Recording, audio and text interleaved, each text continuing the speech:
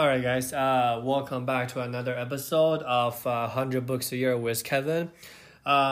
Today, let's finish our discussion on the book, The Philosophical Baby.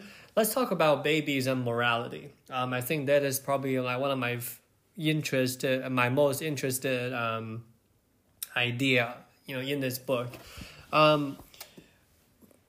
The central question is very simple, right? Can young people really tell us about morality? In a sense that were baby are born innately they are moral, or is that something that they have to learn, right? Moral philosophy is fascinating to me. So I do remember there was this psychologist from Yale, Paul Bloom. I love his books. He made the argument in one of his books that, this idea of a good person, right, the kind person is innate. We have to learn to not be moral, right, to become immoral. So there are two kind of, train of thoughts in this particular area. One is that morality needs development, and the other one is morality is innate.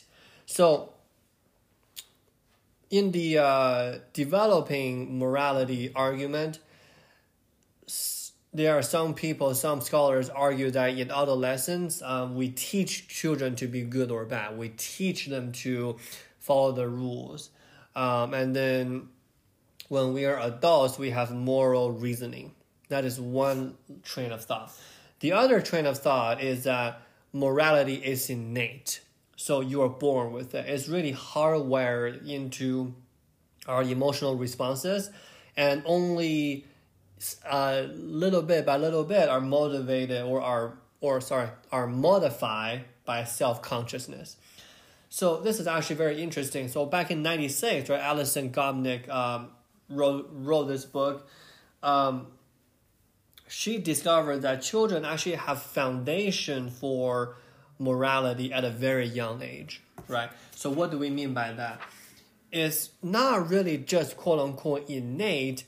They have this type of, Allison described them as moral grammar in the very beginning, right? If you think about how grammar works, you need to learn the rules for the grammar rules before you can, transition to, in a sense, moral philosophy or developing morals in that case, right? So Allison argues that the moral grammar is really a hardwired set of emotional reactions, in a sense that they kind of changes when we learn about the world. They kind of, change in a way that we learn about the world first, and then really that grammar will adapt to the outside environment as well. So what are those grammars, right? Couple of things. First of all, Allison discovered that children are actually empathetic when bored. Well, sorry, not when bored, when they were born. So children at 1 year old will understand the difference between intentional and unintentional actions at 1 year old. And they have this kind of empathetic tendencies to them.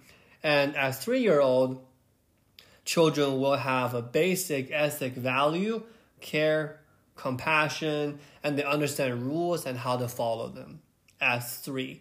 So this type of moral grammar, Allison argues that is really hardwired into us at the very beginning. So what about the other bad stuff, right? We only talk about the good stuff today. What about angry? What about revenge? What about, divide social groups? Those do exist as well, right? But a good way to think about it is, as a baby, right, when we were born, we have this innate sensibilities of, of empathy, of caring.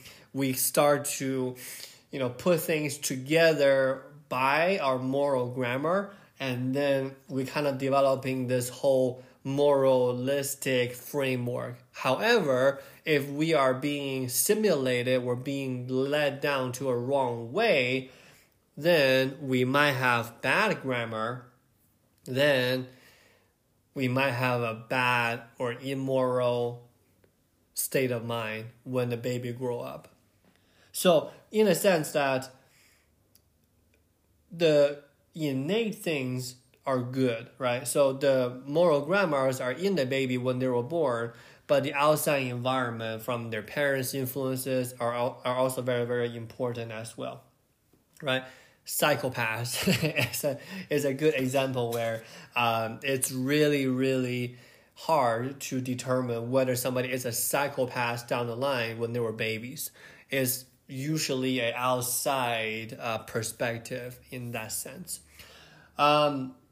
Yeah, I mean, I just want to kind of like just touch on this topic really quickly because I think it's very interesting. I guess to review, right? Babies are born with some good morality or moral grammar in, like being instilled in them. And then for me, myself, I'm really interested in reading her other books so that we can kind of have like a more updated research on, babies or developmental psychology and all that fun stuff. So yeah, today we're going to do a quick podcast, and then tomorrow, I don't know what are we going to do yet. I'm going to probably read a new book today. Maybe we'll talk about a new book. Maybe we will go back to the neuroscience class. Not sure yet, but stay tuned, subscribe, share with your friends, leave a review, and then we go from there. All right, guys. Thank you so much. Have a good day.